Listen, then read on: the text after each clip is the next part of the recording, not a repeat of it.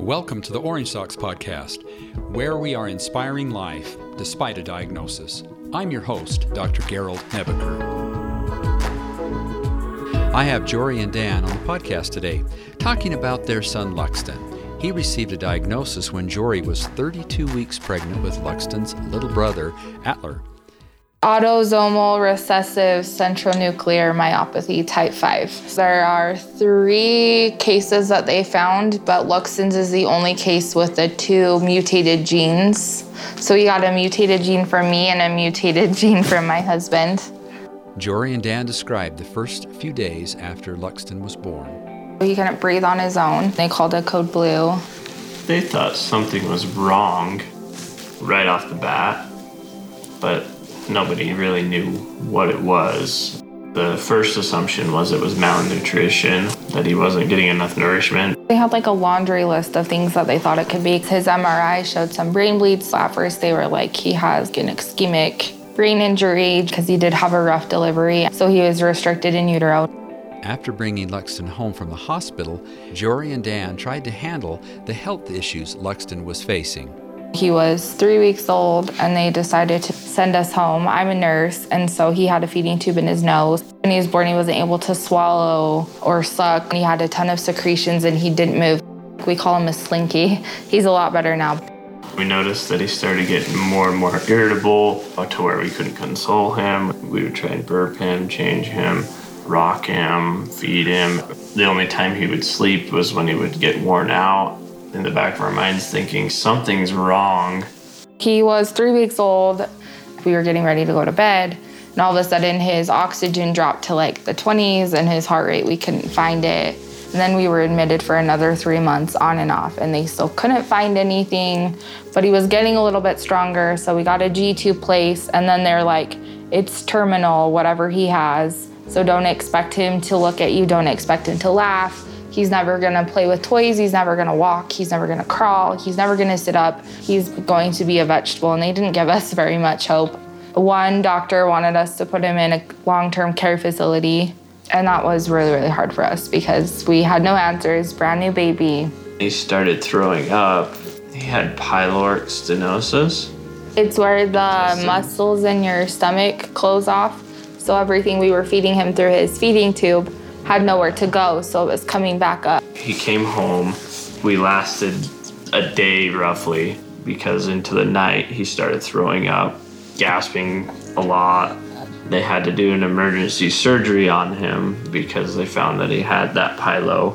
In the back of our minds the entire time it was, something's wrong. What is it? It doesn't feel right. It doesn't seem right, what you're telling me. There was finally one specific test that assisted in eventually determining a diagnosis. They ran, it's called a microarray, and it showed a small deletion on chromosome 2.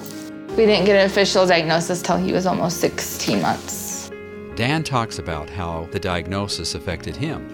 I kind of had a hard time with that. They can tell me that he won't do certain things, but I can actually see what he can do, and I can work with him and see what I can have him do and what kind of life he can lead. He's starting to stand. I just look at it as he's got a condition that makes him have to work harder.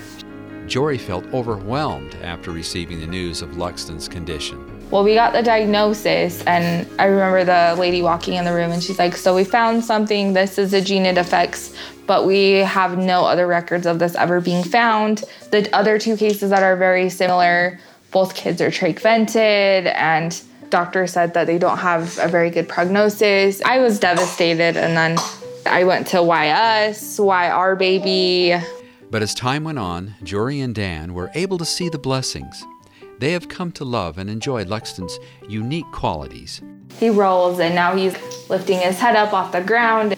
He does things that they told us he would never even do. They're coming to us for answers in similar cases. Occasionally, like if I see another 18-month-old running around, going down slides, sometimes I'll let myself go there, but not for very long because he does things that other moms don't get to experience. We just have like a more special bond I feel I wouldn't have if he didn't have his diagnosis. He is a magician with his feet, so he didn't use his hands for a long time. He's always happy. I think the only time he ever really is upset or cried is when he's in pain or something's bothering him. So he has a favorite song. It's Michael Jackson. He loves to dance, even though he doesn't stand. He's so funny.